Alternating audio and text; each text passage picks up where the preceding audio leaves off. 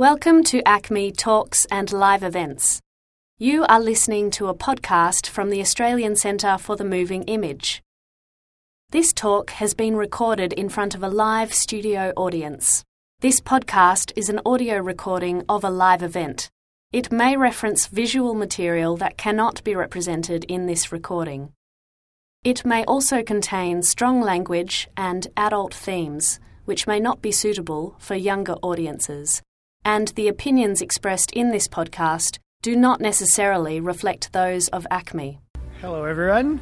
My name is Sean. I'm a producer here at ACME, and I'd like to welcome you all to Studio One this evening for our final session of Talking TV for the year. For those of you that don't know, Talking TV is our ongoing series of events exploring the small screen. As part of the program, we've previously looked at everything from Twin Peaks and Game of Thrones to Veronica Mars and most recently Broad City. Tonight, of course, we're taking a trip to the Northern Hemisphere and exploring a suite of Nordic television as well as the English language remakes that these Scandinavian hits have inspired. Before we get started, just a few quick pieces of housekeeping. We are recording tonight for podcasts, so if you can turn off your mobile phones, that would be great. If anybody needs to leave for a bathroom break or anything, those doors are now closed, so if you could just enter and exit via this door here. But getting on with this evening, we brought together a special group of Scandophiles for tonight's talk, and leading them will be this evening's host, the exceptional Dr. Joymi Baker. Joymi teaches screen studies at the University of Melbourne, where her PhD won the Chancellor's Prize for Excellence in the Humanities. She's the co-author of the Encyclopedia of Epic Films, which just came out this year, and is currently finishing a book on Star Trek. Her articles on topics such as TV stardom, TV fandom, and science fiction television have appeared in journals such as Popular Culture Review and Senses of Cinema, and in books including Millennial Myth-Making, Essays on the Power of Science and Fantasy Literature, Films and Games.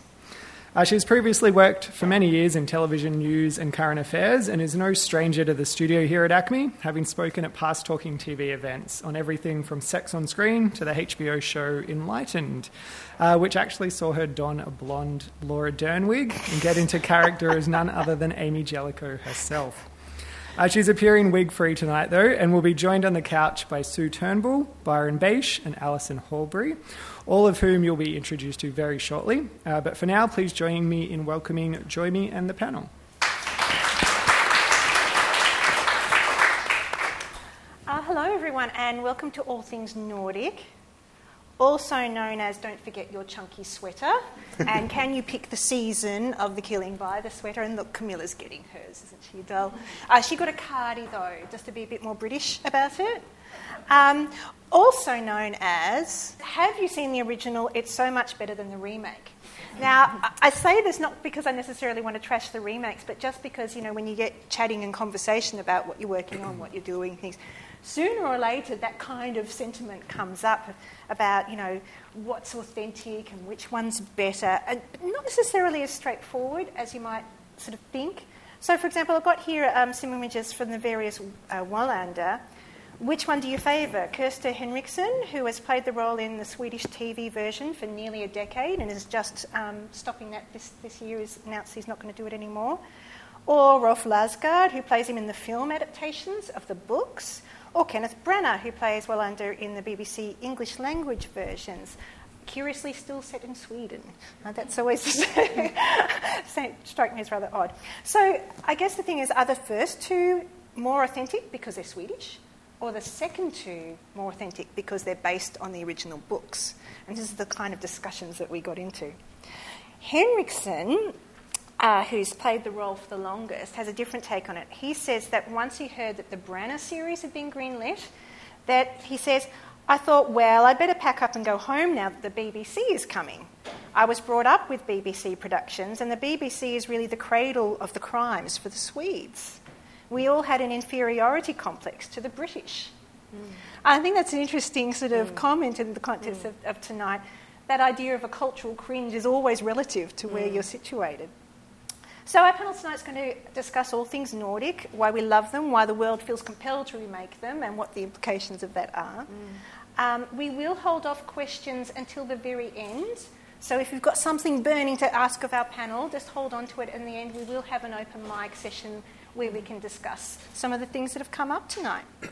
So, starting off tonight is Sue Turnbull, Professor of Communication and Media Studies at the University of Wollongong. Her recent publications include The Media and Communications in Australia, which was published this year, with distinguished Professor Stuart Cunningham, and also the television crime drama, also out this year. Sue's a frequent media commentator on television and radio in Australia, who writes on crime fiction for the Sydney Morning Herald and The Age. And incidentally, she was also part of the team designing Digital Worlds exhibition here for ACME just a few years ago. But tonight she's here to talk about The Bridge and its various remakes, and this work is going to be published in an upcoming book called Laws of Popular Cultures. So would you please make Sue welcome?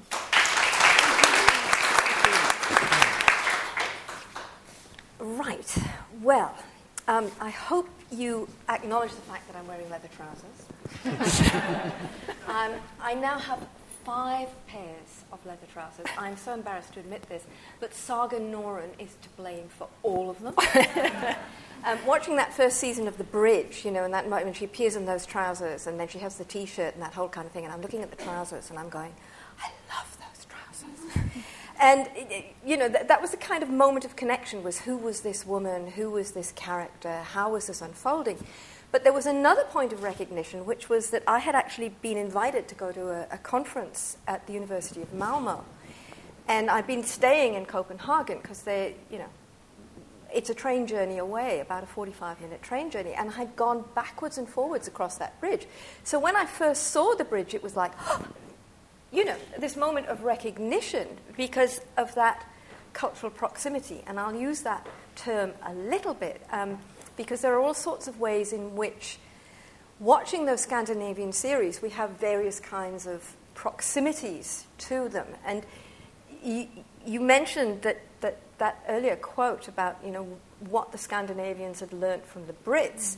And it's like, what did the Scandinavians learn from the Americans? And what did the they've been watching all this television too. And then somewhere around 2000, you know, we've got Denmark with a population of, according to today's figures, 5.6-something million, right? We've got Sweden with a population of almost 6 million, you know, reasonably small countries. And they, public service broadcasters, decide that the only way their television is going to continue to be makeable and vibrant is to do co-productions and to sell it overseas. So immediately they go to raising the production values.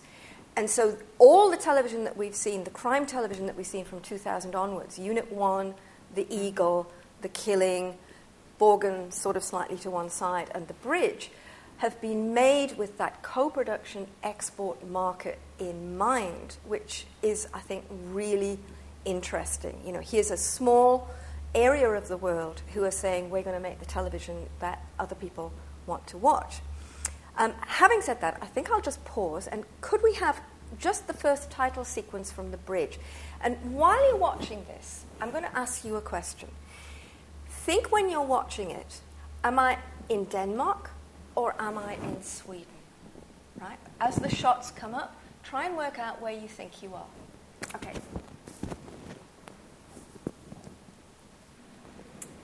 Okay, apart from The Little Mermaid, what's interesting about watching that from kind of the Australian perspective, from the perspective of someone who is not familiar with those Scandinavian countries very well, even though the title is in 2 languages, the Danish and the Swedish, I'm not sure that watching that, I got the cultural tension between those 2 countries. I think that's one of the tensions of the series which didn't resonate as strongly from viewers who were not aware of the kinds of issues that it raised. I mean, there is a moment when Martin Rode goes over to Malmö, and he's speaking too fast in Danish, and the people standing around in the room go, and he realizes they didn't get what he was saying, and he tries again, because the languages are proximate but a little bit different. And it's watching it from the point of view of a non-Danish, non-Swedish speaker married to a Norwegian, I might add. I was kind of going, I get that there's these 2 pieces. But I didn't always know when I was watching the series which side of the bridge I was on. I wasn't always sure that I was in Malmö or always sure I was in Copenhagen. But in the end, that didn't matter because there were other cultural proximities that worked. And one of them was, of course, genre. I knew I was in a television crime drama series. From, the very opening, the body on the bridge, the two halves, the dispute over which location, separating the bodies out. Pretty soon we know we've got a Swedish politician top half, prostitute bottom half. We're into a serial killer narrative. And that proximity of genre worked pretty well immediately. What also worked were the thematics around the truth that the killer wants to tell about the failure of the social welfare system to look after these people. That worked too. So you got the point of it. And then, of course, you also got the point of the thematics of the married detective who's cheating on his wife and who is, unreliable, but etc. And you also got the point of the trope of the Aspergy female detective, because Aspergy female detectives and Aspergy detectives have kind of taken over as the dominant mode of detective. It used to be, a la Rebus, the middle-aged man with a divorce and a drinking problem and a smoking problem and, an anger management problem. We've now gone into the social isolate who is brilliant but dysfunctional in some way. And that trope immediately spoke. We're thinking Girl with the Dragon Tattoo, we're thinking, also Monk, we're thinking, indeed, Sherlock Holmes, as realized by Benedict Cumberbatch and then again by Johnny What's-His-Name in Elementary. We're now in that era of the dysfunctional detective. So all those things worked. All right. Then, of course, there's the decision to remake this. And you've got to ask yourself, why remake it? And one of the possible answers is that, of course, the original version, the Danish-Swedish version, is watched in somewhere between 134 and 174 different countries, many of which are watching it with subtitles. But the further, and my colleagues in Denmark have actually identified this, the further that a Danish-Swedish TV series moves from its point of origin, from Europe and outwards and outwards and outwards, the more niche the audience becomes. So that by the time it gets to Australia, it's on SBS 2, right? Now, you are pretty niche, okay? You're prepared to watch things with subtitles, and you might well be part of that transcultural audience who travels and is prepared to go there in the imagination. So let's have a look at the British French version. And again, comparing those title sequences, have a look at this and what this one does and what this one tells you. Completely different, right? We're in a tunnel. We're in claustrophobic territory. There's even a little Doctor Who-ish element in there. And we're within the body floating past. And we've got, the Charlotte Gainsbourg singing this very extraordinarily kind of haunting but weird song.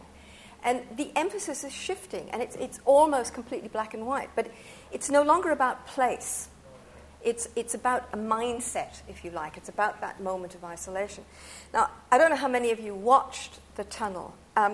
It was an interesting exercise for me to watch it, being British and having lived in France for a while, because I got it. I always knew whether I was in Britain or I was in France, and the languages spoke, and I got all that. But it didn't grab me. Right? I found it very difficult. And again, what were they thinking? When Sky Atlantic and Canal TV decided to remake The Bridge for a French English audience, which audience did they think they were going to get? What was the BBC 4, BBC HD audience? How would they be different from the audience that had watched the original Bridge? What was the investment? Who did they think they were going to capture? And those are the sorts of questions that I'm very interested in. And indeed, the bigger project that I'm engaged in is following the money. Where was the money? Who wanted to make it? What was the investment? What was the premise? Because with many remakes, the idea is that you've got a successful product which has reached a minority audience, and you think you can make it bigger. You think you can find a larger audience for it. Now, when we come to the American one, and this is the one that I want to put up next. How many of you have actually seen the American one? A couple. Okay, completely different again. What happens is the format of the story is floating around at these kinds of TV trade shows, and a package comes across. FX buys a package of these shows with the possibility of a remake. And there's this writer, Elwood, let me just remember his name, Elwood Reed and his partner Meredith Steinem decide that they quite like the bridge. And the pressure is on them to set it on the American-Canadian border. They've watched The Killing and the readaptation of that, and they go, we don't want to go that way. We want to do something completely different. And so they take the original premise, they're sold the story, and this is where this notion of formats, we're very used to formats in reality TV. You buy the quiz show, you buy the reality TV show, you have that package, you have that Bible. So they've got this narrative structure, and then they take it, and then they start to do it. But Elwood Reed and Meredith Steinem in America are completely over the serial killer narrative. They just go, we've been doing this in America for since Silence of the Lambs and, Red Dragon before that. The serial killer, as I know from my reviewing of crime fiction, was kind of started in the 80s, really was the 90s anxiety. Everybody wrote a serial killer thriller, and then it went into pedophilia and terrorism, and now we're into the Asperger person who's just struggling to survive. We go through these phases.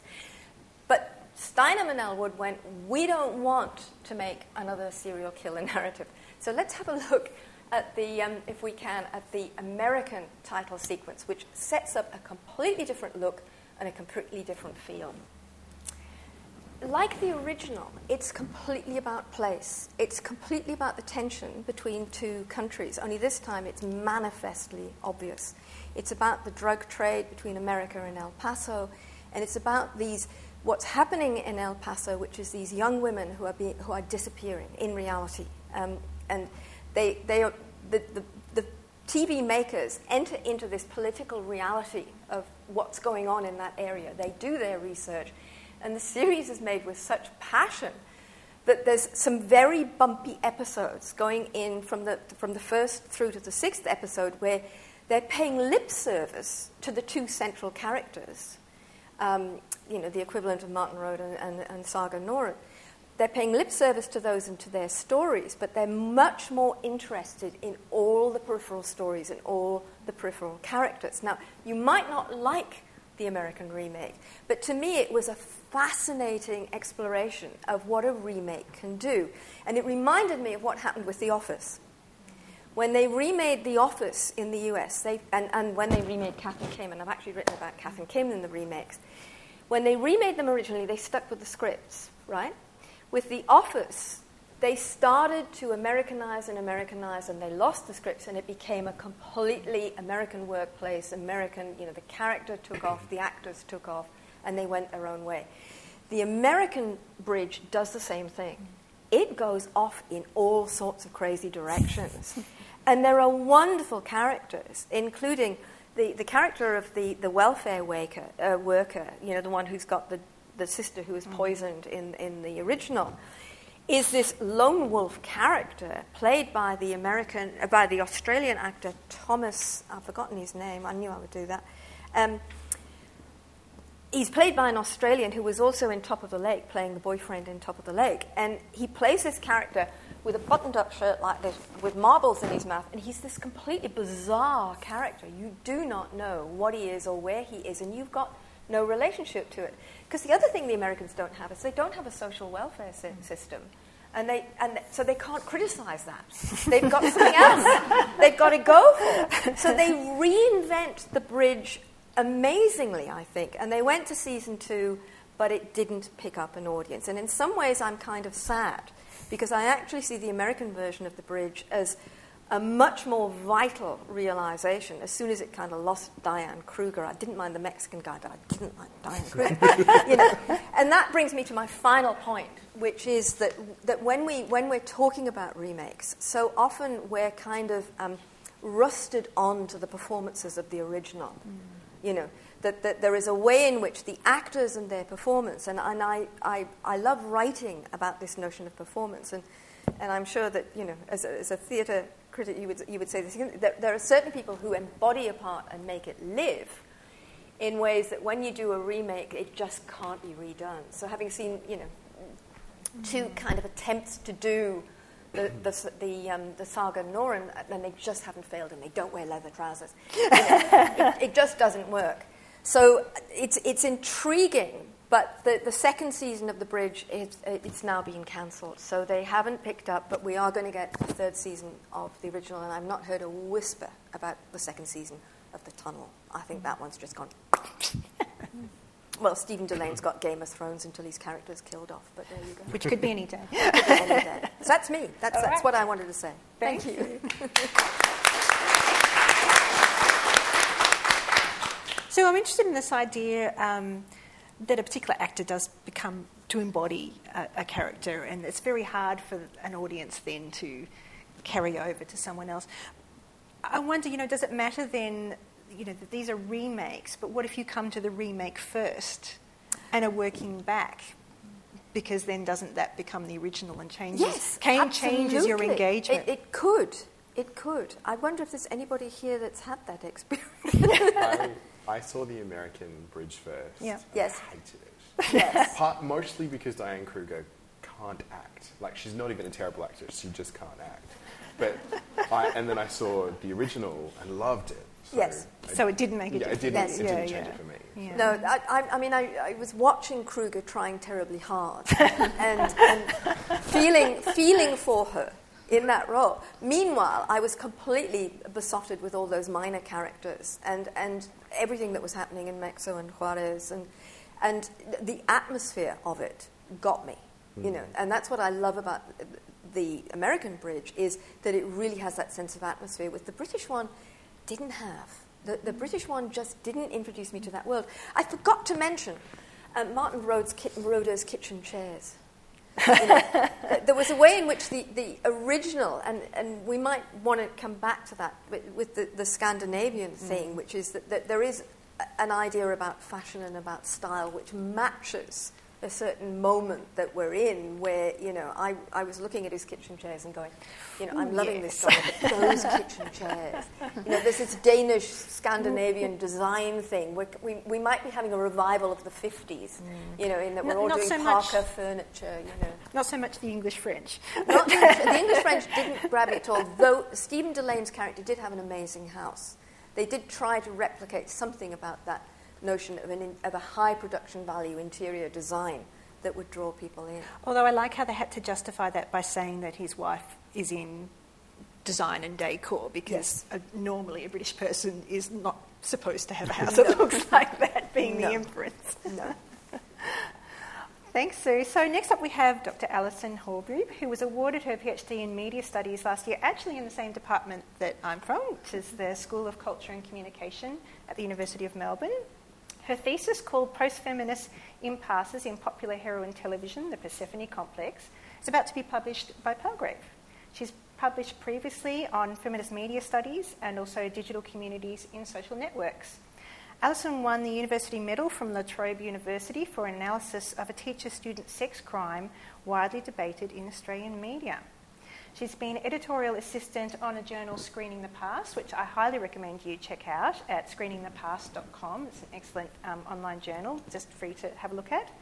And recently organised the 7th Women in Silent Screen Conference. Alison currently lectures in gender studies as well as media and communications at the University of Melbourne, but tonight she'll be talking to us about Verbrusen and the killing. Please make her welcome.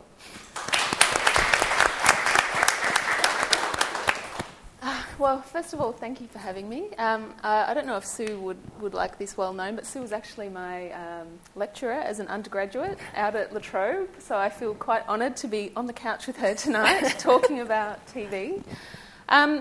I guess, what I want to talk about tonight in terms of the killing, I spent all morning trying to figure out how to pronounce the Danish version of this, so I'm just going to call it the Danish killing. I'm sorry, I will make a horrible fool of myself. What I want to think about is, I guess, the question that I want to put to the other panellists and to you, of course, is it possible to remake television when there's no authentic creative impulse behind it? If you've just bought a format, or if you've just bought into an idea and you're trying to recreate a moment or trying to recreate some drama. Who has seen the American version of The Killing? A few people, yeah? I have to confess that I'm not a huge fan, and I don't know that necessarily makes the American version bad television. But certainly, I watched it almost minutes after watching the Danish version, so that might have some impact on my ability to kind of grasp the feel and the look and the direction that they wanted to take it in. But I think the Bridge and possibly some of the other Nordic noir dramas have a structure, a plot that really allows them to be remade in unique ways, like Sue was just saying, with the just taking that basic structure and then exploring a whole new cultural context. And certainly, my own work has been looking at the way that myth gets, repeatedly remade in new eras to serve the purposes of a new cultural and political kind of era. But for those who aren't in the know, the American version of The Killing has been a bit of a disaster. It was... it has quite a very small but passionate following, but it was cancelled in 2012 after its second season. Then it was, the creator, Vina Sud, made a passionate kind of plea and it got remade. Then it got cancelled again, and then eventually Netflix picked it up for a final season. But it's had a rocky road, and it's never really been embraced passionately the way in which the Danish Killing has been. So one of the things that I want to look at is this idea of genre. Where did they go wrong in recreating what is a very familiar genre to us? We're all, as Sue sort of said, we can all kind of hook into the genre and enjoy the detective noir drama. And I want to kind of put forward a bit of a proposition that which I'd love to hear everyone's opinion on, that it is actually the Danish version of The Killing deviates in very subtle ways from that traditional detective noir format. And it's actually those deviations that make it really successful. So let's kind of backtrack. The first element that I really noticed was that in the American remake of The Killing, not only did they take, the plot wholesale, the set design kind of wholesale, the family of the murdered girl, their kitchen is set up very much like the Danish version, and you can see a real attempt to recreate certain elements. The lead female detective has a nice woolly sweater, much like Lund's, and they even have the same music. And when I read this, I thought, they've got the same incidental music, and I kept an ear out open for it.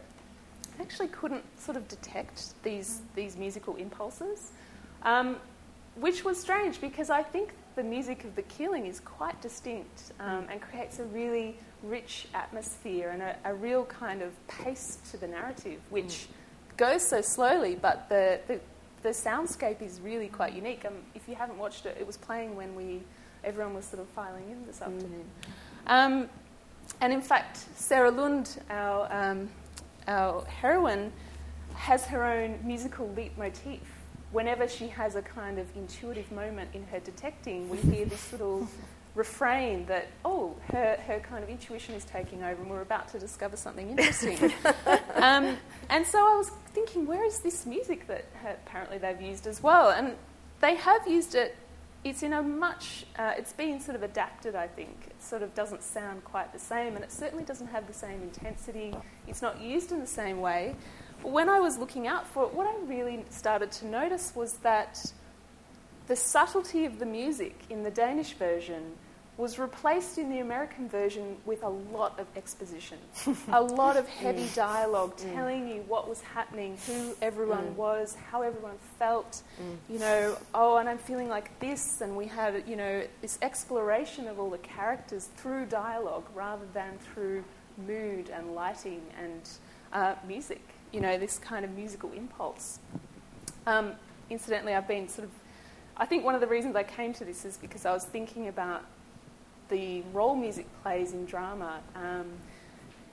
In Greek tragedy began with the music, the musical impulse, and then they added lyrics, and then they added dialogue. And so the drama, as it became the classic kind of Greek tragedy on stage, originates with the musical impulse as this kind of creative impulse. Now, of course, as viewers, well, as creators, the music comes, I guess, later. But as viewers, we experience it as kind of part of the drama. And I think one of the successes of the Danish Killing is the way that they don't overplay the characters. They don't overplay the dialogue. We get this subtle setting of the scene, the beautifully lit kitchen where the family is kind of gathering. We don't know very much about Sarah Lund. We don't have a lot of conversations where she tells people how she's feeling. Now, the cynic in me wants to sort of attribute this to the industrial nature of American TV production, and that perhaps one of the failures of the American Killing is that it's made under these kind of conditions where so much TV gets made in America. Everyone on set is kind of a well-oiled machine. There isn't much opportunity for genuine creativity to come through, but instead it's like going through the motions, producing TV that, to quote Ted Madger, you know, it doesn't have to be good TV, you just have to not turn off. American television works on this kind of principle. We've got a massive audience, people are there, they're kind of locked into the armchair. All we have to do is make something that's not turn-offable. It works on a kind of totally different principle, and as Sue mentions, you know, the Scandinavians went, we don't have much money and we have a small audience. When we decide to make a program, we have to be really clever about it. You know, our risk ratio is much lower than in the US, where they can risk a little bit more because 10% of the American viewing audience is still probably, you know, 3 or 4 times more than the entire Danish population. So you know, the cynic in me thinks that that's one of the reasons why it hasn't quite taken off. But, you know, on the other hand, America is the home of long-form quality television program that we've all come to love, and actually, you know, as Sue also sort of points out, that's where the Scandi noir TV dramas, they're borrowing from those traditions and coming out of those traditions of really good quality TV that is subtle and that is nuanced and not the kind of everyday fare of TV drama. And then so I've got another kind of question to put to you all. I was thinking, well, really then, aren't we thinking about, instead of thinking about the American remake, let's think about the Danish as a remake of a very familiar genre. And I've forgotten to sort of skip through the slides. I don't know who's got the... okay. Sorry. Yeah. So this is... on delay. So there's our American Killing. But what I noticed about the American version is that they advertised it very much in the frame of Twin Peaks. The Who Killed Rosie Larson is the sort of the American Killing poster, which really recalls the advertising of Twin Peaks when they had, you know, Who Killed Laura Palmer as a sort of anchor point for people to kind of tune in. And actually this borrows from a fairly, you know, well-oiled tradition of the dead blonde who's been murdered at the centre of the crime. Viewers of Veronica Mars will be familiar with that. And, the heroine, the dead blonde in Veronica Mars references the dead blonde in Psycho in the name. Laura, it's named Lily Kane, is a sort of riff off Lila Crane from Psycho. So it's actually, I started thinking, okay, well maybe the Danish Killing is a remake of this traditional format. And like Twin Peaks, I think there are a lot of similarities between the Danish Killing and Twin Peaks. There is a fetish for sweaters. The Cut recently produced a slideshow of all 121 sweaters from Twin Peaks in order. I tried to find it, but someone's taken it down. But we've got this kind of fetish of the sweater, and I thought, going back to my original claim that it's what the Danish Killing does that's different from those traditional genres that we're so used to, and the motif of the dead blonde at the centre, I started thinking, well, what is really noir about the Killing and Scandi noir? The sweater has become quite a kind of anchor point for talking about this program. In the UK they had a radio competition, you could knit the sweater. The sweater, of course, the famous sweater we're talking about, you can knit the sweater. Ironically, the prize, if you win that competition, is a sweater from the show. And the sweater has Michael Bywater has donned the whole show, the girl with the woolly sweater, sort of riffing off the noir quality. Now, I'd like to show you a clip. This sweater was actually made by a Swedish company, if we could load the clip up. And it really taps into that Nordic noir theme. Now, this is actually made by the company that makes the sweater have made a video instructing you how to stretch and pull the sweater if you should be lucky enough to buy one of the originals. So we'll have a look at this instructional manual on the sweater. Well, I certainly had no idea that the sweater was so much work. I had thought you could just pop it on. But I think this really touches on the idea of noir that we have, a sort of bleak landscape, a very abstract and almost quality of kind of existential questioning going on. This ad actually reminds me, to sort of bring the conversation quite low, of the episode in The Simpsons where Homer becomes a snowplow king and makes an ad. He starts off and makes a really cheap ad, and then he becomes the biggest snowplow guy in town, and he pays for a really expensive ad like this.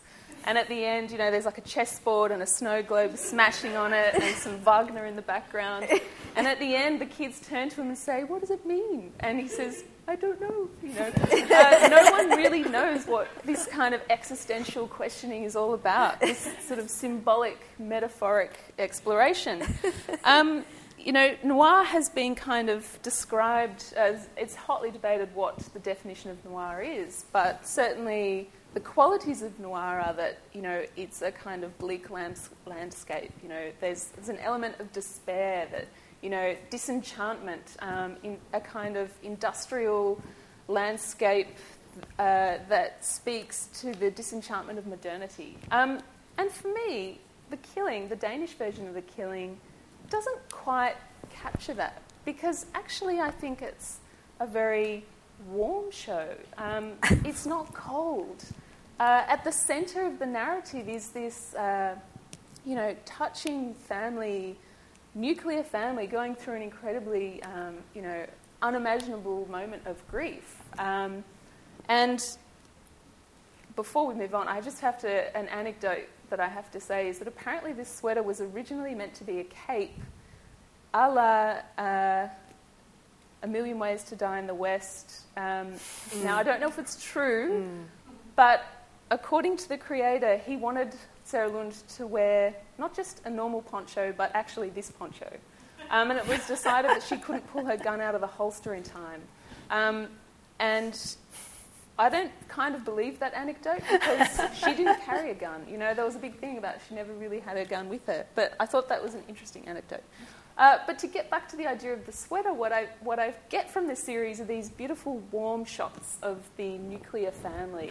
And I don't think it's incidental that sort of warm kitchen womb at the centre of the narrative is kind of in an odd industrial landscape. And it seems that, like the sweater, I found a beautiful essay about the sweater that was basically arguing the sweater is our key to unlock the whole narrative of the killing. It was in a journal called the Journal of Fabric, Cloth and Culture, which, if you have a spare few minutes, you know, or a spare afternoon, is a wonderful kind of detour. But Jo Turney argues that the sweater is this metaphor for the whole show, that institutionally, socially, culturally, politically, everything is connected in a kind of tensile, woven fabric, and that if one thread is pulled, you know, the whole sweater could come undone. That is, if Nana is murdered, the whole kind of fabric of society will unravel, which I thought was a really interesting kind of metaphor. But I don't think the killing is fundamentally pessimistic. In fact, there seems to be a nostalgia for this nuclear family. And I think the sweater, you know, Jo Turney also sort of says the sweater, it's a very distinct Scandinavian pattern that has very nostalgic overtones to a kind of long, not very far distant past of nationalism that is kind of under threat by the troubling issues of modernity like migration. And I think, you know, probably the key sort of element of the killing that was taken up in the American version was the tensions about race that play out. And I think this kind of, you know, brings us back to this point that, in a way, I don't think the killing is really kind of noir, or at least, you know, if we think about the other genres that it borrows from, like the chick dick kind of female detective narrative, it's really quite distinct from those elements. It's not fundamentally pessimistic, or at least I don't feel it to be. Like, you know, Sarah Lund, here we've got the kind of grieving family, the centre of the whole program. But our heroine, Sarah Lund, if you compare her to, for example, with The Fall, which is also kind of often put in the same shelf as The Killing, with Gillian Anderson, The Fall is a more classic chick dick kind of narrative in that the crime she uncovers is all about, she uncovers the sort of institutionalised problem that the show articulates about the role of women socially. So often the chick dick uncovers, you know, institutionalised misogyny, and the crime is a symbol for this kind of greater problem, which in the Fall, you know, Gillian Anderson is kind of quite vocal about her disdain for the killer and his misogyny, and the crime as this sort of representative. Whereas what you really notice about the Danish Killing is that sort of the crime is almost incidental. Like, the real crime is the loss of life, which the grieving family shows us, but we don't get the recreated scene of, once we find out who the killer is, it's not fetishized. We don't get a reenactment. We don't sort of see what happened in the last moments of Nana's life.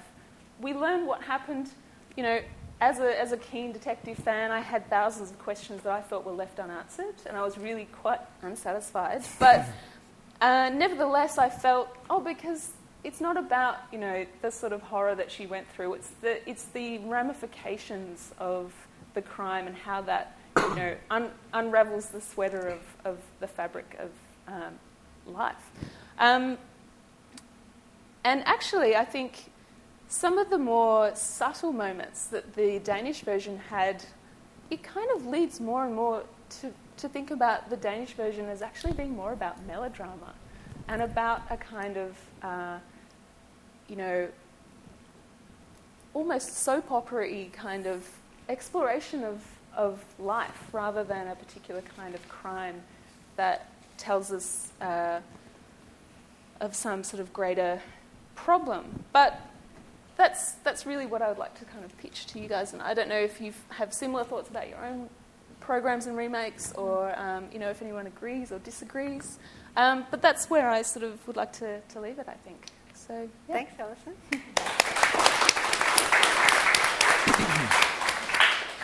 I thought one thing I just wanted to pick up quickly was this idea that they were using the same music and yet it was functioning in quite a different way. Yeah. And I wonder if that's partly because if you've got so much exposition, so much like, this is happening, this is how I feel, this is what's going on now, in case you missed it, this is, that there's no room then for the music to play that role. And which, taking it back, I wonder if that means that the original, it's not just about the music, it's also about the silence.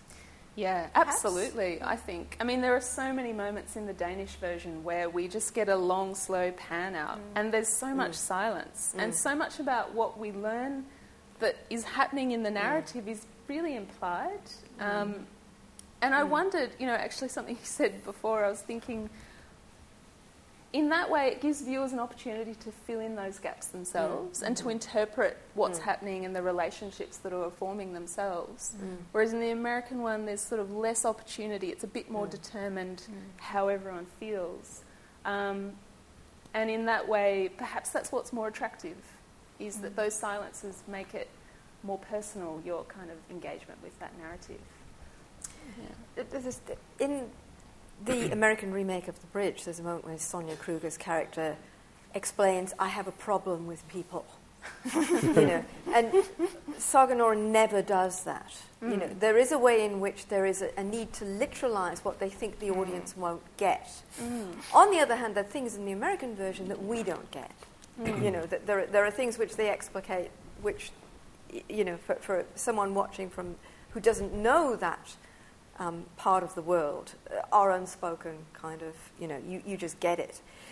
All those things are going on. But I wanted to just pick up on what you said about what we're watching is a major shift in American television. And the shift that's occurring is away from the network shows, which have always been, in a sense, dumbed down, right, to appeal to a large audience. And what we're getting is the arrival of those niche cable outlets and production outlets, so that the audience for The Wire on HBO was somewhere in the region of about 6 million.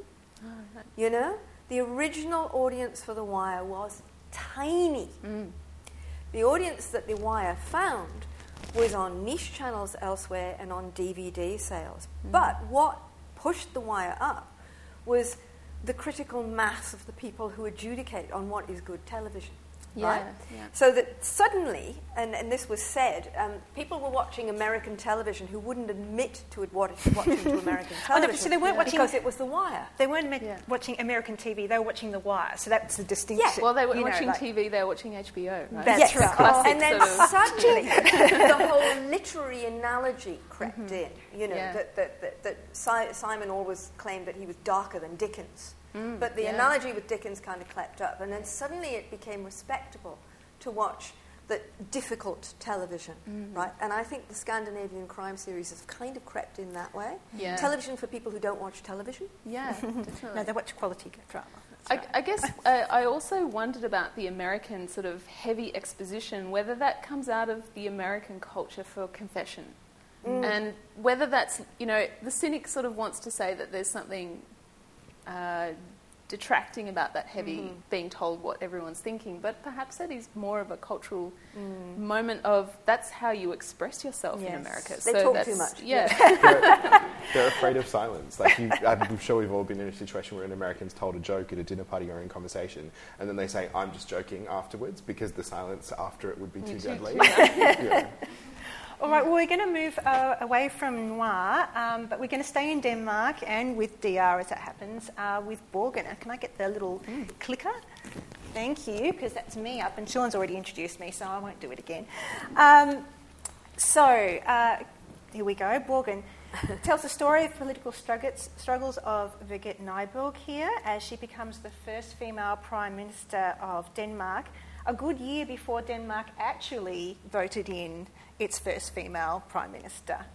And I have to say that picking up on what you were saying, Alison, about how do we consider a remake given that they're borrowing so heavily from American and English formats.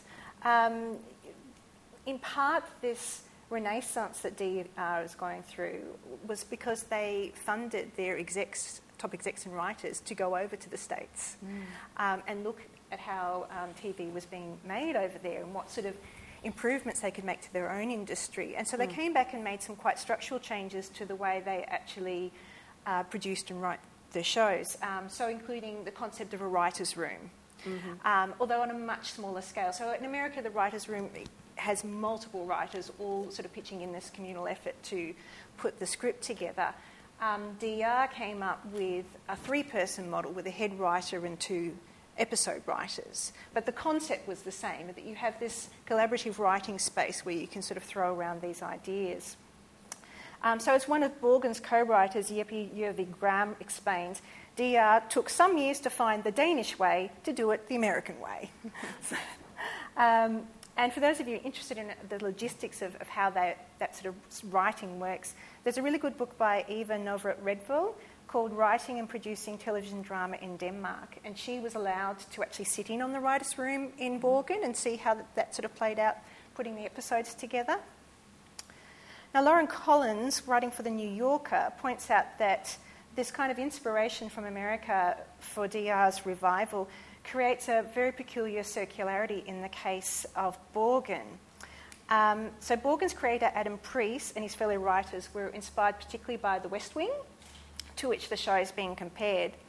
And now HBO is developing an American form of Borgen.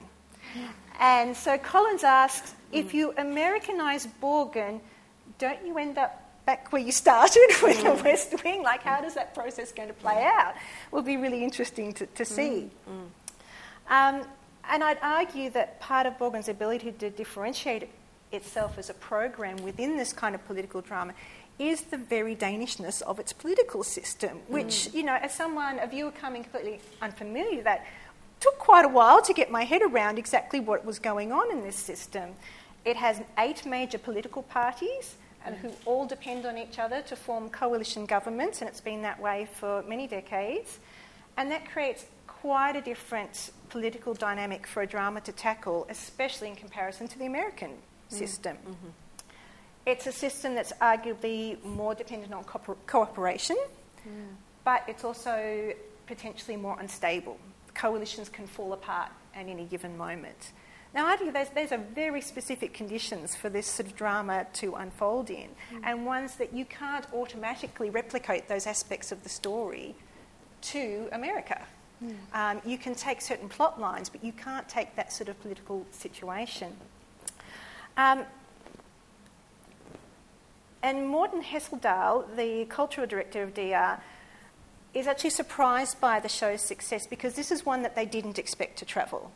So there's some that they've developed specifically with that export market in mind, but Borgen wasn't one of them. And he says, we thought Borgen was maybe just too Danish to travel. But it has been sold to 75 different countries. And this suggests that perhaps it's the very Danishness of its political world that is part of that appeal.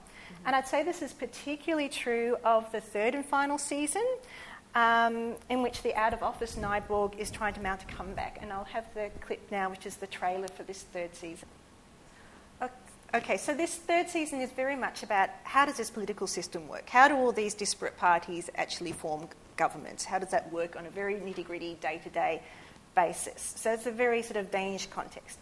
On the other hand, you have this more exportable generalist idea that Priest had of creating a less cynical political drama, a show that upholds the idea, as Nyborg says in this clip, that in the 21st century ethical standards actually mean something, which is not specifically a Danish concept.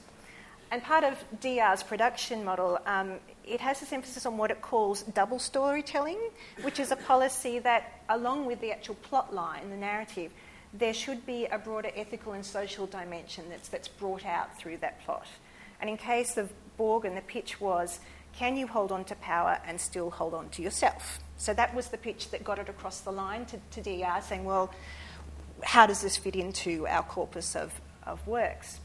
So with all this international back and forth with exporting shows, I found myself looking at the way that Borgen's been marketed in different countries. And what I'm going to do is look at a selection of different DVD covers, and which we find quite different taglines in marketing of the show. So here is an American one. Borgen is Denmark's West Wing, but even better.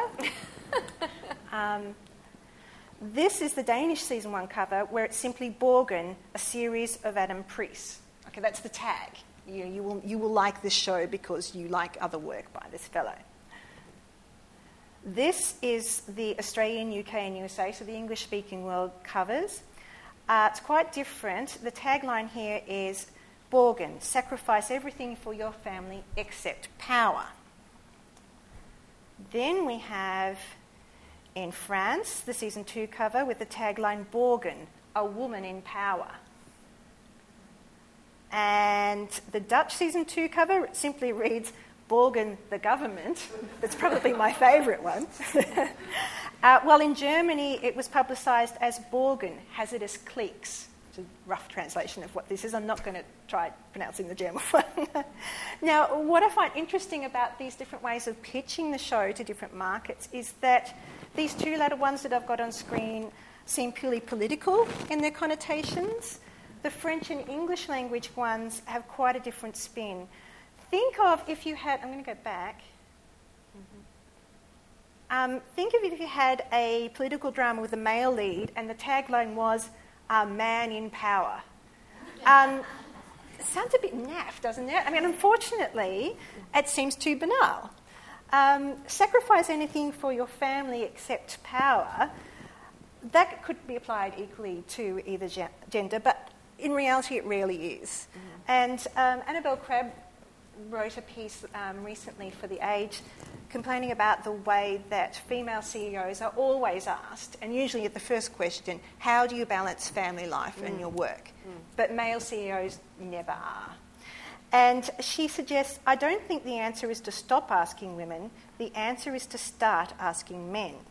She says, with men, we're so confident that there's someone else managing it that we don't even linguistically presuppose a clash by calling them working fathers. So, just skipping ahead. There we go. So in seasons 1 and 2 of Borgen, the impact of a political career on one's personal life is played out through Birgit herself, with her marriage, with her role as a mother. But in season 3, the same issues instead get played out through Torben, who has a personal and professional breakdown and is having an affair, difficulties with fatherhood, and also Katrine, who's struggling with the demands of being a single mother and being a spin doctor at the same time.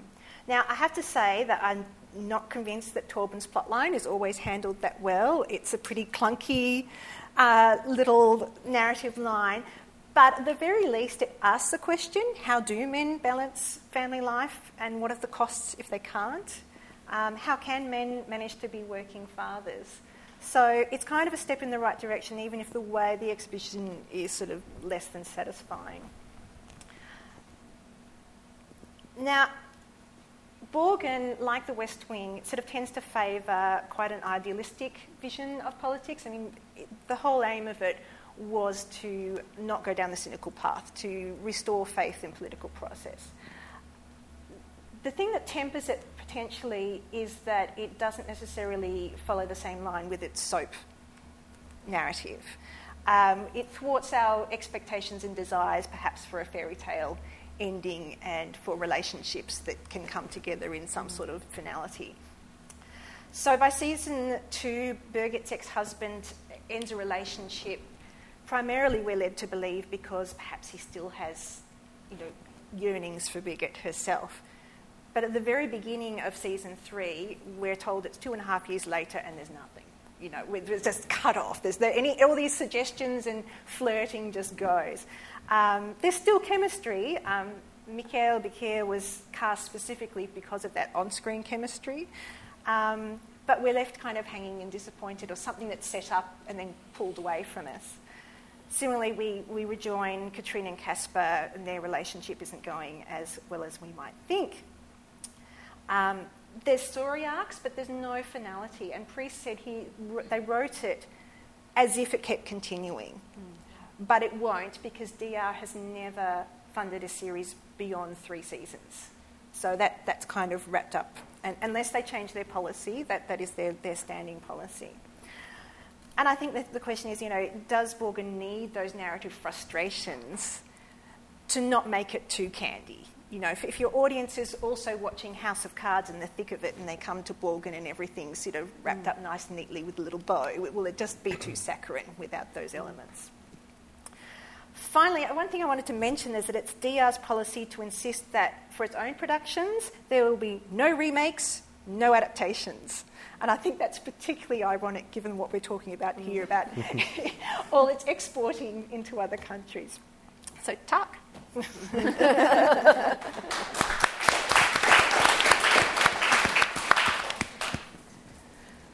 So, last but not least, we have Byron Beisch, who's theatre critic for the Herald Sun and a freelance writer. Now, I'm going to say here, Byron gave me his bio, and I'm just going to say he wrote this himself. Okay, I do not have some vendetta against this man.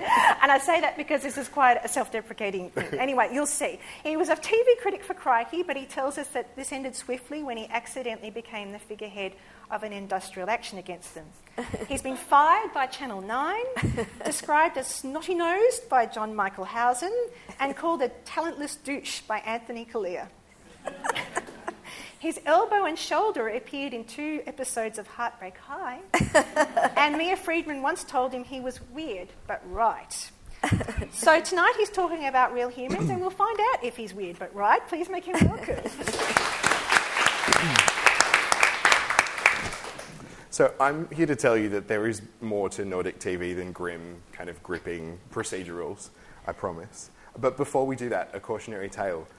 If you ask me, the neurological effects of binge-watching television have not been sufficiently documented. I watched about 20 hours of Swedish television to prepare for tonight, plus, 5 or 6 hours of Danish and Norwegian television. And there was a point a couple of days ago where I'd watched 6 episodes of Real Humans, which I'm about to talk about. And I went upstairs to the kitchen to get a glass of water, and my housemate was in the kitchen.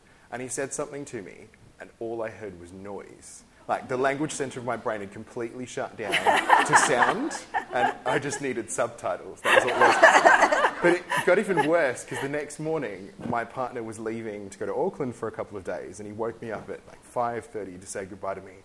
And I kind of did that half-awake thing, and I didn't know this until he texted me later, but apparently I spoke to him in quite good conversational Swedish. And I don't speak Swedish. He speaks a tiny bit of Swedish, and it's terrifying. But the human brain is a terrifying thing. But what if we could replicate it or something close to it? That's one of the many sticky questions that Real Humans asks. In a landscape where the influence of Nordic TV is everywhere, from the colour grading on The Walking Dead to the icy plotting on Broadchurch, Real Humans is this rare animal. It's a Swedish series, a sci-fi series that takes its genre cues from American television. So what happens when robots become so convincing that it's tough to tell them apart from real people, when they're so human that they can even be our lovers? Real Humans takes place in a parallel world to our own. It's set in the present day, in which everyone's lives have been completely transformed by the kind of advent of these robots called the Hubots. They're servants, they're labourers, they're company for lonely people, they're used as prostitutes, and even as carers for the elderly.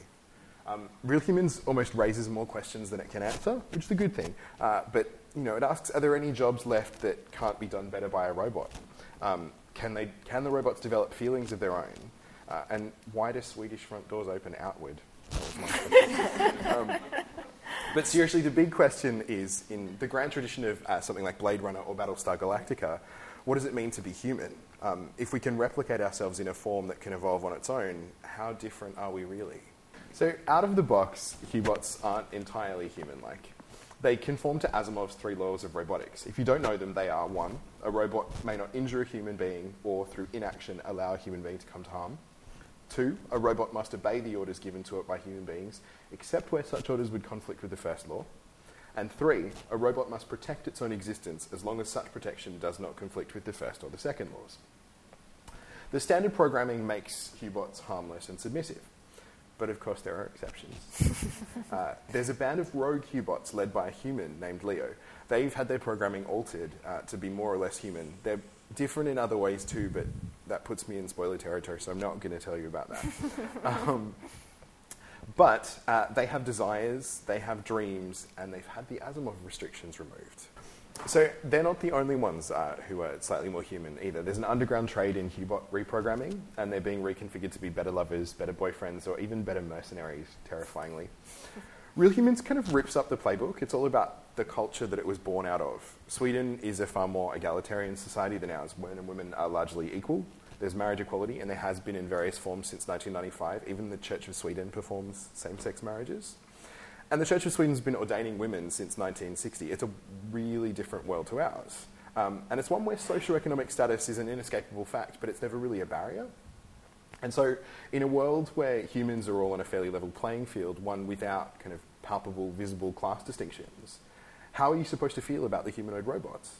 If you can sit down and have a conversation with one, are they really so different? And this is what makes Real Humans so good, and why its American remake, which is currently in pre-production at AMC, is probably going to be quite bad. So the Americans have tried to make shows like this about what it means to be human, and Battlestar Galactica is a really good example. I don't know if anyone's seen it, but that was a show that purported to be about what humanity would do if the humanoids it invented evolved beyond them. But it was really a show about what it means to be American. Which is not a bad thing, but and here Sweden is kind of incidental, and somehow the Swedish sensibility becomes universal. And the really remarkable thing about this show is that the creators didn't invent any kind of android hive mind. There's no network in the sky. They don't have Wi-Fi. Hubots have to communicate in the same way as humans do. They have the same kind of social restrictions as humans. So if we make copies of ourselves, which are so close to the real thing that you form emotional bonds with them, the question, that lingering question, is impossible to avoid. What does it even mean to be human? And who's responsible for the actions of a Hubot? Do Hubots have some form of Hubot rights? There's a point where those two women sue a nightclub because it wouldn't let them in with their Hubots, which is pretty funny. Should Hubots be paid for their work? That's their primary function in this society. And that lingering question, what does it mean to be human, is the thing that this show toys with masterfully, and the thing that terrifies me about the American remake. Real Humans is this sobering vision of a future that's not altogether distant. And although it's a future that'll probably make the creepiest bits of the internet even creepier, it's one I'm kind of excited by.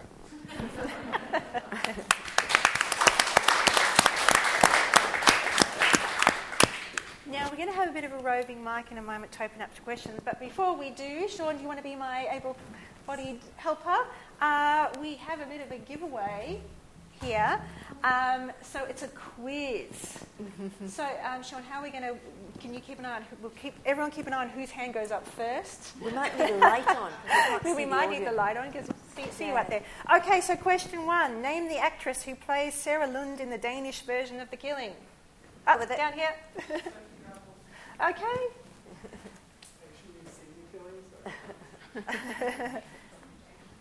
Terrific. Okay, question 2. What other Scandi series has Torben from Borgen appeared in? Okay, yep.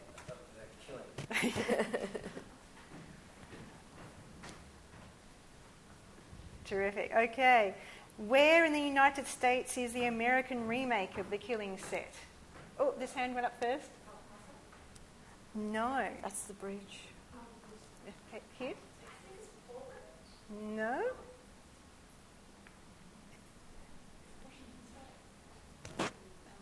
Yeah, it is. It's It Seattle. is. Can you be? It's Yeah, Seattle. it is Washington Oh, State.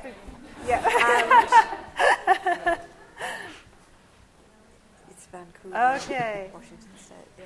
All right. Which British sitcom featured a cameo from Sarah Lund in 2011? Yeah. Indeed Yes. it was. Thank you. Yes. Do you remember I think we should have some applause Yes. for these people. Okay. And the very last one. In the American remake of The Bridge, Sonia Kruger's boss is played by Ted Levine. What famous role did Ted Levine play in a previous serial killer thriller? Yeah? Yes! Yes. Buffalo Well done. Bill. Well done. Yeah. So, got the mics. If you would like a question from any of our panellists about any of this or any other Scandi TV, please put your hand up and we'll be happy to have a chat with you.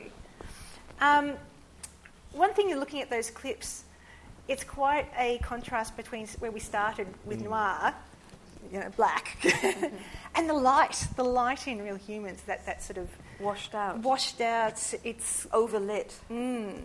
Quite a different kind of aesthetic feel to it. I kind of picked clips around spoilers. It's not all like that. It's kind of 80% it looks like that. But there's an underground where the Hubots are traded and there are Hubot sex clubs, and that's pretty cool. Did you mention Stepford Wives? No, I didn't, but it's an interesting comparison. There's also an American series which has now been axed, thankfully, called Almost Human, which is legit a straight-up rip-off of this show. It's really bad.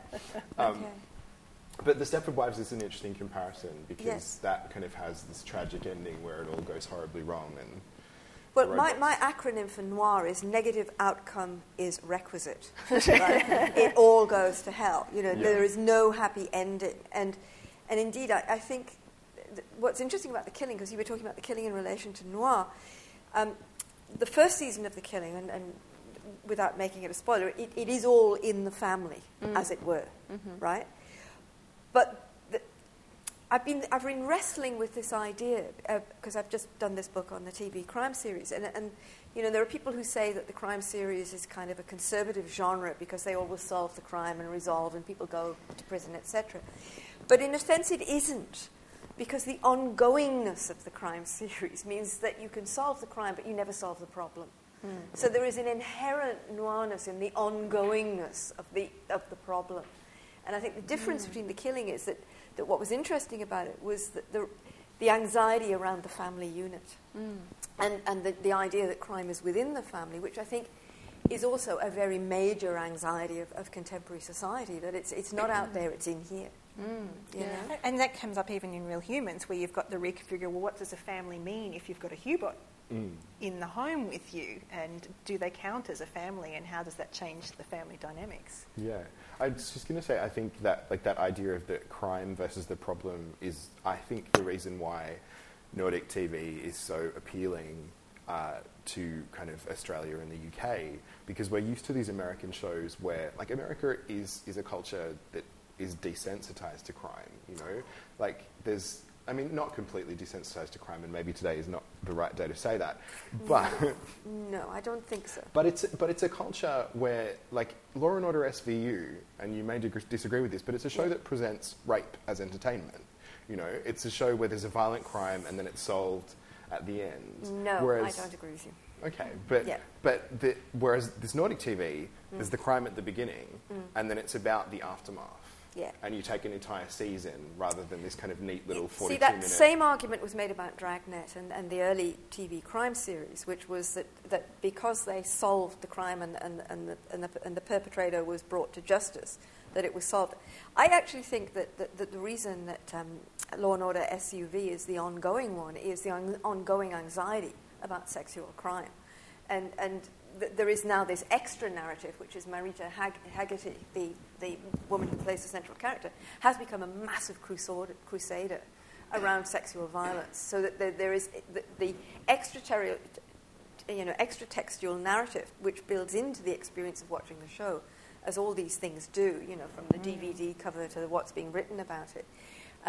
I think that particular show, the very fact that it's ongoing, reveals the fact that it's never going to be solved. It just keeps on going. But I don't think it's a particularly critical viewership. I don't think that show gets the ratings it does because people are watching it for the crusade element, for the kind of...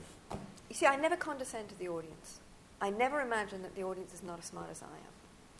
Right? I never do that. But that's the difference between, I think, American TV and Nordic TV, is Nordic TV assumes the audience is incredibly intelligent, and American television is full of exposition for the people who aren't paying attention or aren't capable of paying attention. But not all American TV. No, not all, but... Not all American TV. And there has always been very intelligent network TV. The Rockford Files, for example, is a very clever series that inverted the genre in lots and lots and lots of ways. And I could go through and find you examples of clever TV. So, it's not all the same by any means. Now, I'm going to throw it out to the audience. Now, question down the front. Do you want to just wait for the mic? Because... Yeah. Thank you. Broadchurch, I've found there was some similarities. And so is that a spin-off from the Nordic television programs? I think it's largely influenced by it, but Broadchurch was a completely original property. Who has seen Broadchurch? Yeah, so most of the audience. The American remake of Broadchurch, which is called... Grace Church. Grace Point. Grace Point. Is really odd. I don't know if anyone has seen that, but it kind of misses the point of the British series. It kind of replicates its tone, but doesn't replicate its soul. It's kind of similar to the American remake of The Bridge in that sense. That it doesn't. There seems to be this lack of understanding that it's not about the crime. It's about what the crime does to the community, and not knowing who perpetrated the crime does to the community. But then, again, that comes back to the idea that when you've got writers doing a remake and wanting to own it, they're going to want to slightly shift it. I think what's interesting about the Grace Point remake is that they took David Tennant, that they bet on taking him across to play it with an American accent, which I haven't seen, and you've seen it.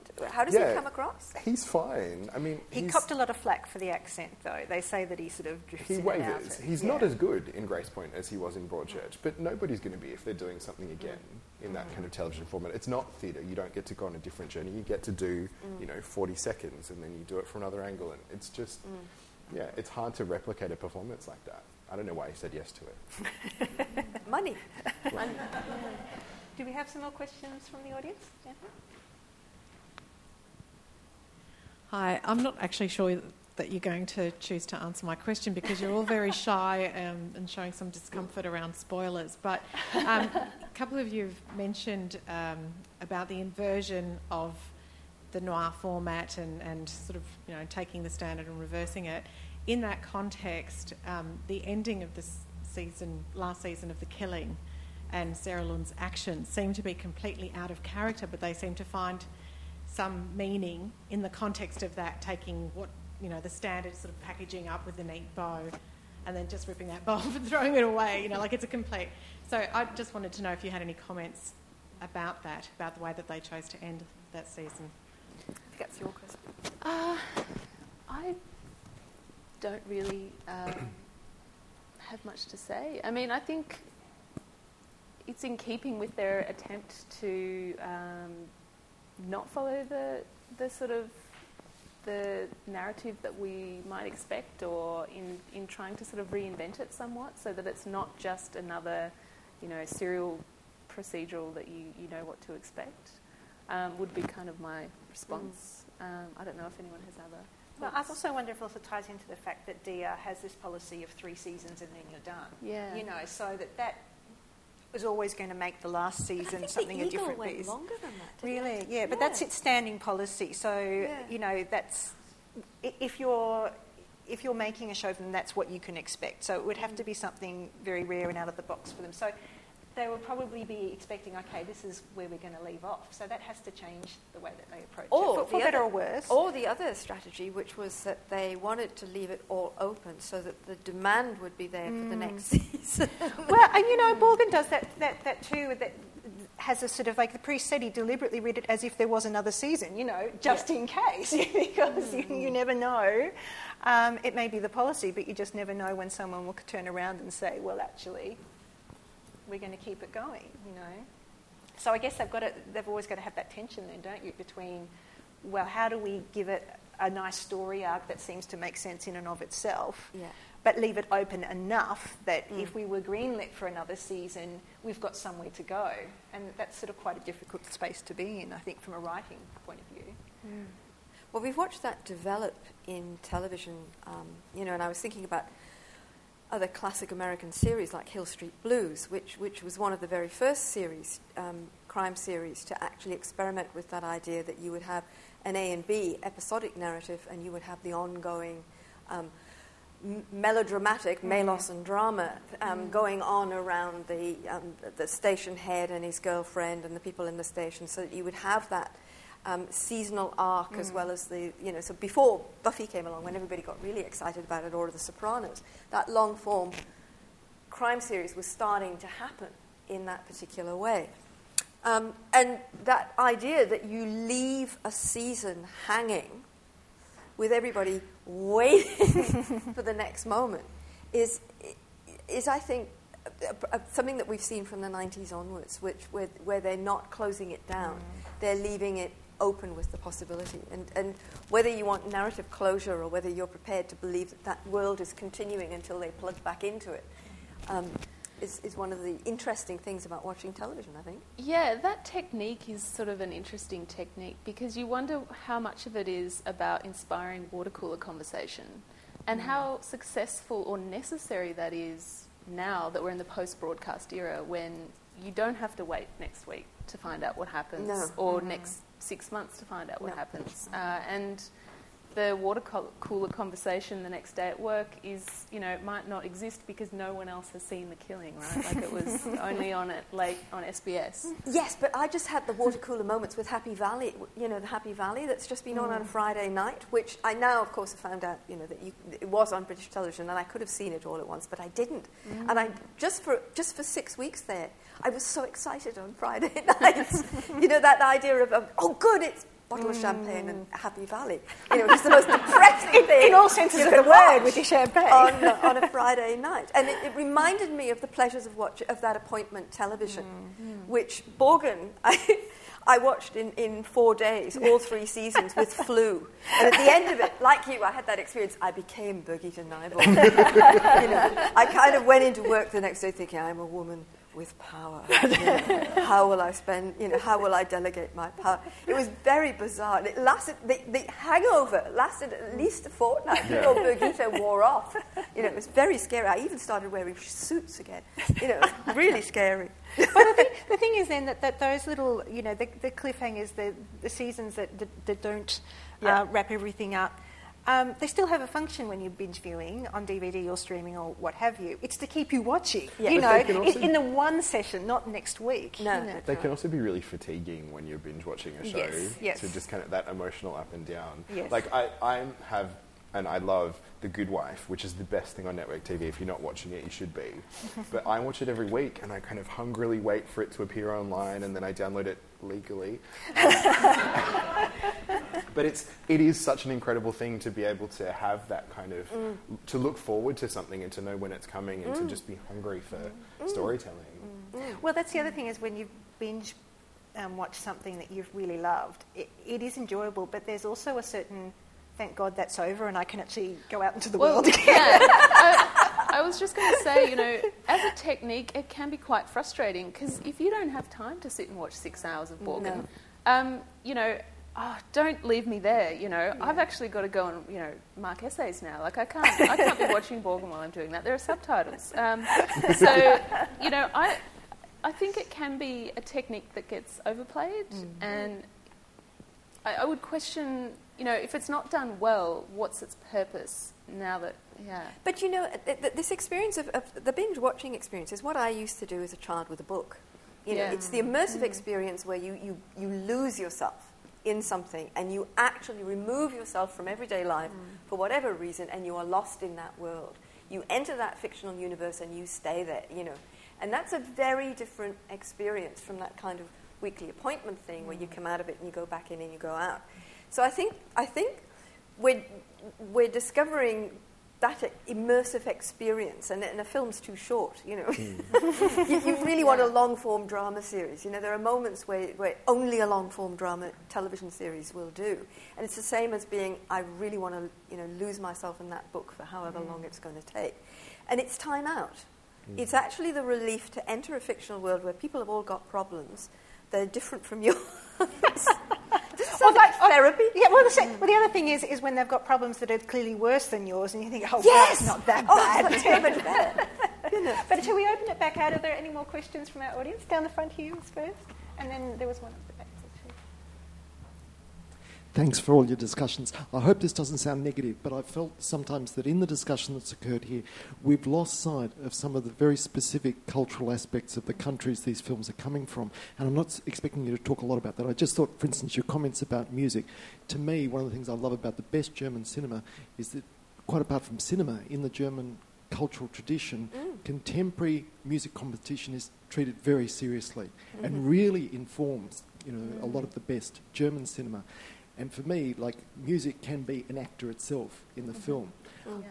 I'm not meaning to criticise you, but I wonder if you were to look more carefully at the backgrounds of where this Nordic cinema were coming from, just you might see more things. I mean, just to reflect on your comment about the cultural differences in the bridge, I struggled constantly with how is this working, in which language? I was not sure, and I never resolved it, and I loved the fact that I could never resolve exactly where it was culturally. I mean, I could tell which country they were in, probably, but I often wasn't sure exactly which language was being taught. No, and I really loved that, and there we are. It's just a reflection.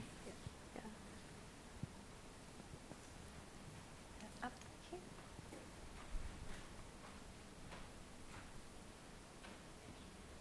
Hi.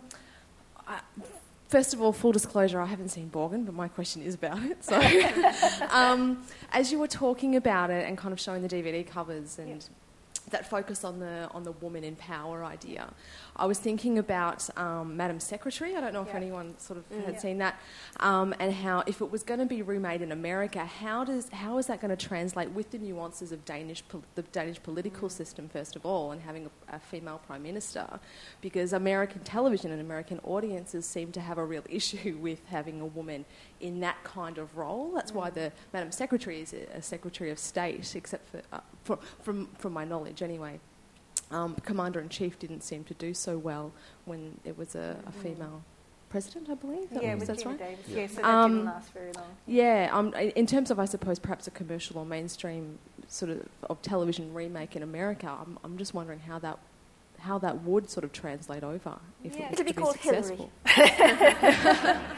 You're right. It's a different cultural context, because your comment about we've got to take the specifics of where these programs are coming from. Borgen is very much about the nitty-gritty of a very particular political system that can't translate across remakes. I think that's what makes the show, and there's a certain curiosity factor for an outside audience which would play differently than for its own audiences.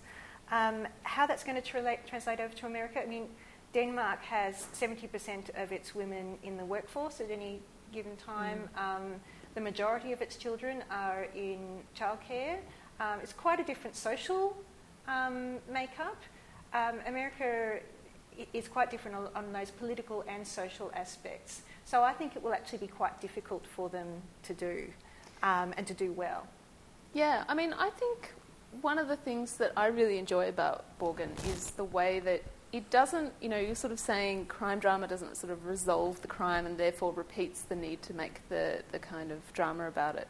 I don't think Borgen kind of successfully resolves the gender politics, but I do think that they play them out in very intelligent and interesting ways, in a way that I don't get that sort of satisfaction from watching other programs where gender politics play out. You see the frustration of the writers who are coming from a culture who perhaps don't have a great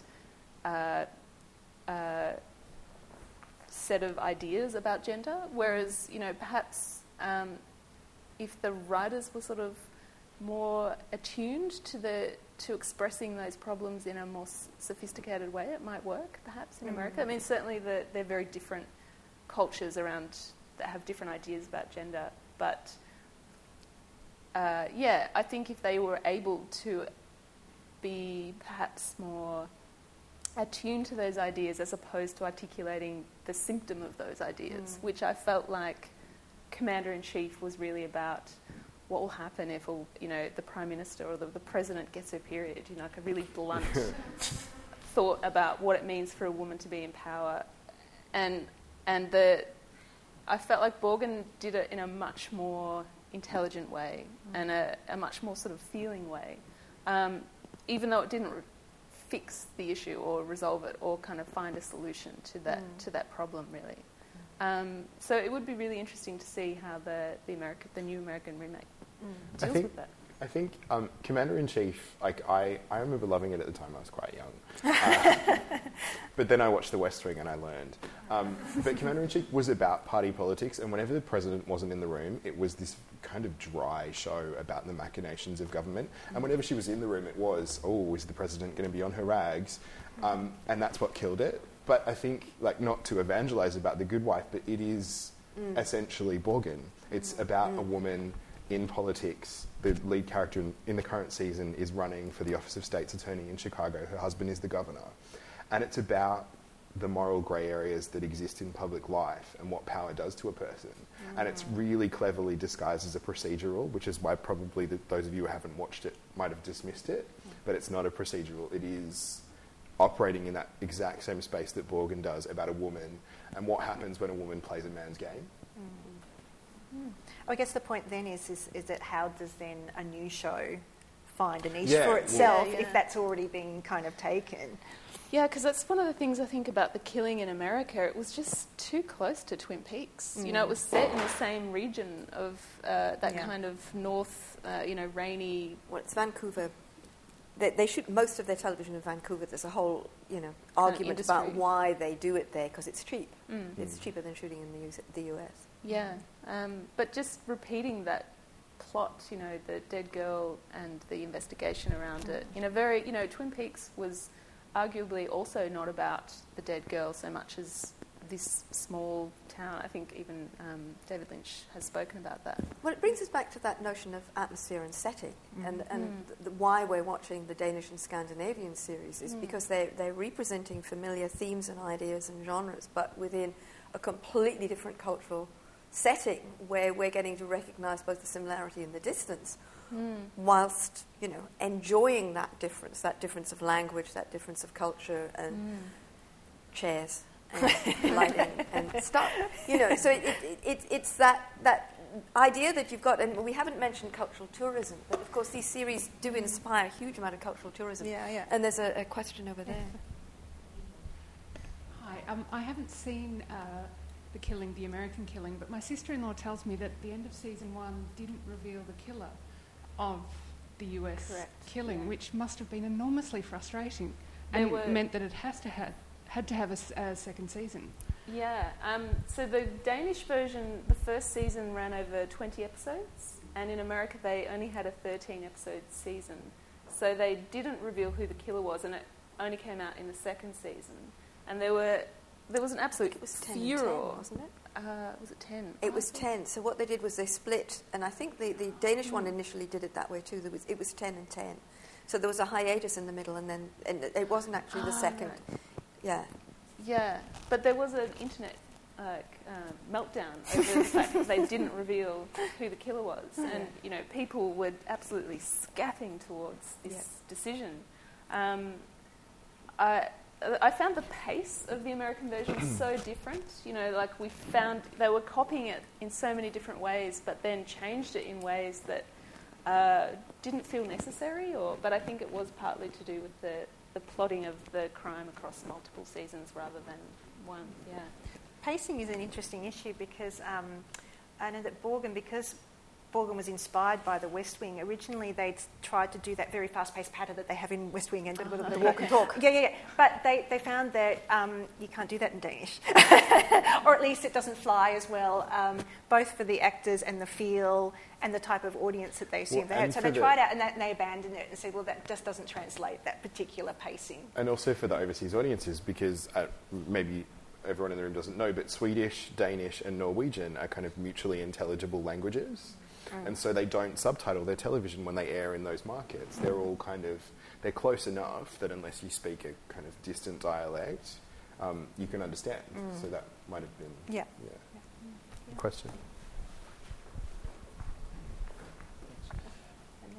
Taking your point about Borgen and being specifically Danish, but do you think it also arrived in Australia at a time when our politics was drifting slightly towards that in the way that the Parliament was constructed at the time, that it wasn't... Prior to that, we were in very much a two-party, no-hung Parliament, but it arrived at the same time that we had that issue. and it made it more acceptable? Yeah, I definitely think that would help the intelligibility of it. I still think there's a struggle to work out the exact. Like, I wanted some sort of whiteboard flowchart about the exact Danish sort of system, but I think that's right in terms of finding an audience who was receptive to, well, how does that actually work in practice? I think you're right. Yeah. And there was a question over here.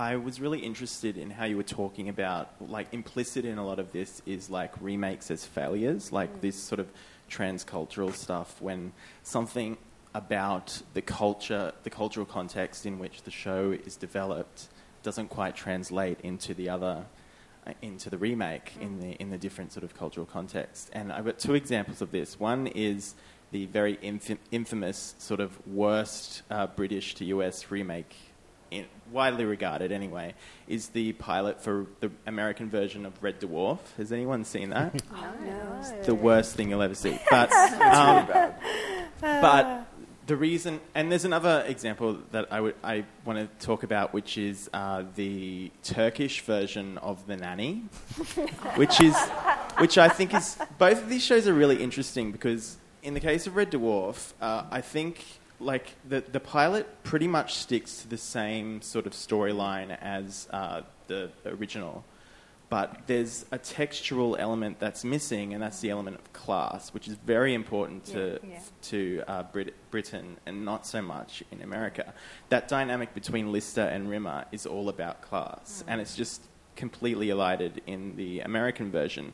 So it's really funny how it has the same story, but it doesn't have that element to it, and so it doesn't work. And that little sort of textual detail kind of gives it this status as the worst American remake of a UK show. And the other show I mentioned is the Turkish version of The Nanny, which I think is really interesting because I know The Nanny so well. I grew up on it. I've seen multiple episodes.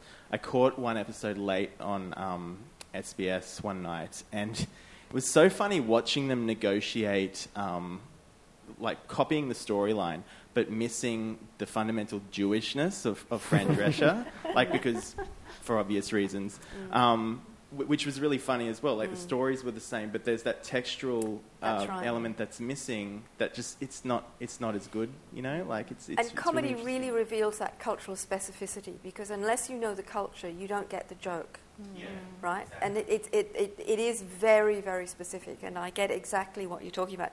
It was like the remake of Kath and Kim, where in the original, of course, you've got two women playing mother and daughter, 2 years separating them, and they deliberately set out to uglify themselves, whereas in the American versions you've got two very attractive actors who are then trying to pretend that they're not good looking. And the ironic gap between the perception of the character and how we see them was completely lost. And it's those kinds of culturally specific, nuanced things that do disappear, which, in the crime series, as I said, you can take the thematic, you can take the crime, but all that cultural specificity around it is what makes the original so intriguing for you, whether you understand it or whether you don't get it. And when you remake it, it's either got to be another set of things that confuse you and intrigue you. And of course, for anybody coming to the Bridge after having watched the original Bridge and the tunnel, it's like, I know this story so well. For goodness sake, I've heard the Three Bears, so many times. Just make it different. But see, it's probably not pitched to that audience in a way. It's pitched for an audience who hasn't seen them. Absolutely. He doesn't want to read subtitles. He doesn't want to watch this foreign stuff. What's this? He wants it translated to their own culture. Yep. For time, Sean? I think we're just about done. Yeah, that feeling. Well, so we're out of time. Thank you so much for all joining the conversation with us, and thank you for all my fellow panellists. Thank you. Thank you,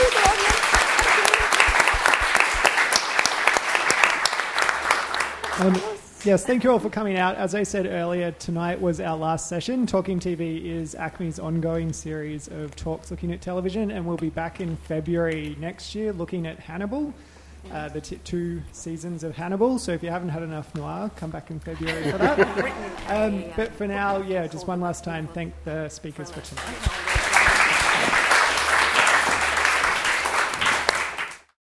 You have been listening to an ACME podcast. For more recordings of talks and live events, go to ACME Channel and the ACME website.